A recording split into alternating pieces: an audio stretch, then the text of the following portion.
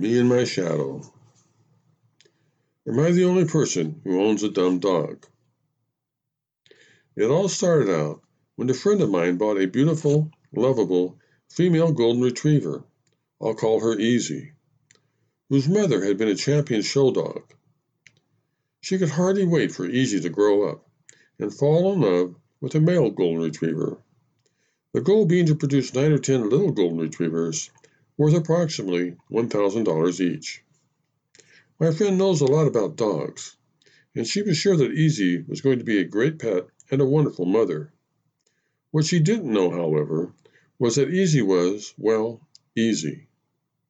In fact, the very week my friend began searching for the perfect male golden retriever to present to Easy, Easy snuck out of the house, and there is no delicate way to put this. She took a lover. One night my friend came home from work and found an obese black Labrador retriever, I'll call him Lucky, sound asleep on the front porch. Noticing that Lucky had a big smile on his face, and suspecting the worst, she yelled and screamed until Lucky finally staggered to his feet and waddled off into the night. My friend lectured Easy like never before, but convinced that it had been just a one-night stand, she chalked the whole unseemly incident up to youthful indiscretion and began hoping against hope that nothing had really happened. No such luck. It wasn't long before Easy gave birth to 9 cute, furry little puppies, 4 girls and 5 boys. Unfortunately, all of them were jet black and the spitting image of Lucky. My friend was beside herself. What was she going to do with 9 puppies, none of which could possibly be passed off as a $1,000 golden retriever? She needed someone to help her come up with a plan. Daryl, she pleaded, you got to come over to the house and see these sweet little guys. My kids named her Shadow, and they fell in love with her the moment I walked in the front door with her. She was the biggest female in the litter, but my friend assured me that the cute little thing would only grow into a medium-sized dog. The first thing Shadow needed was a doghouse. I priced a few and found that a nice one cost slightly less than a one-room addition to my house. So I decided to build my own. Those who know me well thought that this would be strange behavior indeed, since I can't even put a model airplane together. But I, too, was under Shadow's charming spell, and building her a cozy little home with my own hands seemed like the loving thing to do.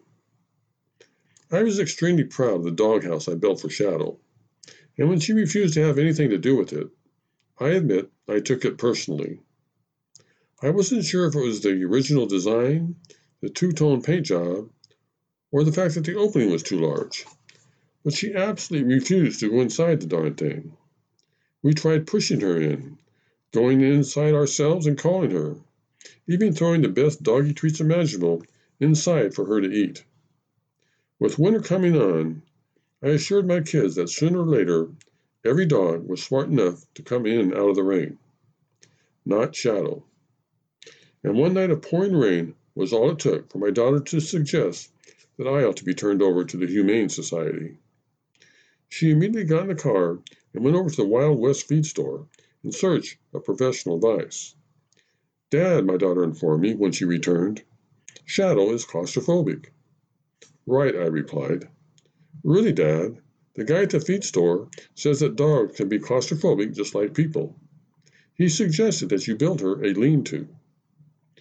I assured my daughter that building a lean-to was way beyond my carpentry skills, but I did agree to let Shadow stay inside our fenced patio, even though it housed the new grass and the flowers that I had just planted. It took Shadow slightly less than a week to turn my backyard into a moonscape. She absolutely loved the taste of the newly planted flowers, showing a marked preference for my expensive new camellia bushes. I gathered the kids together and informed them that Shadow wasn't exactly working out, and that it would probably be best for everyone concerned if we found her a nice new home. They then informed me that if the choice was between Shadow and me, then I should be the one to leave. Ignoring their advice, I put an ad in the paper, and much to my surprise, found a nice elderly lady who used to train dogs.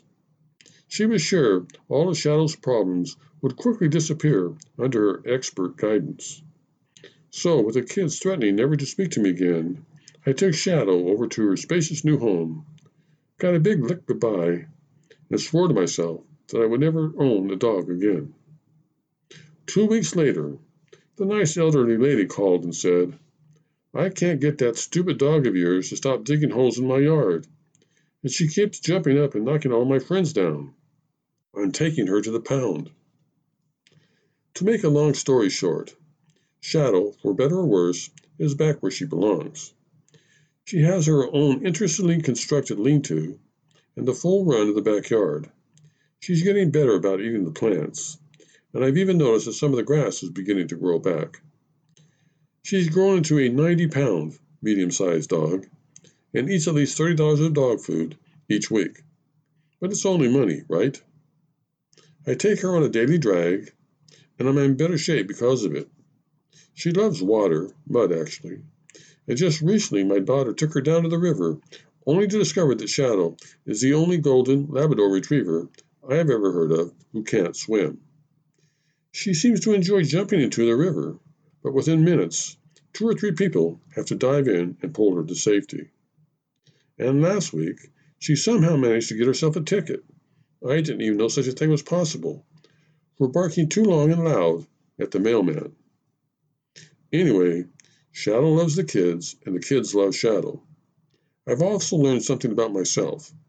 Actually, it was explained to me by my beloved wife, and it goes something like this.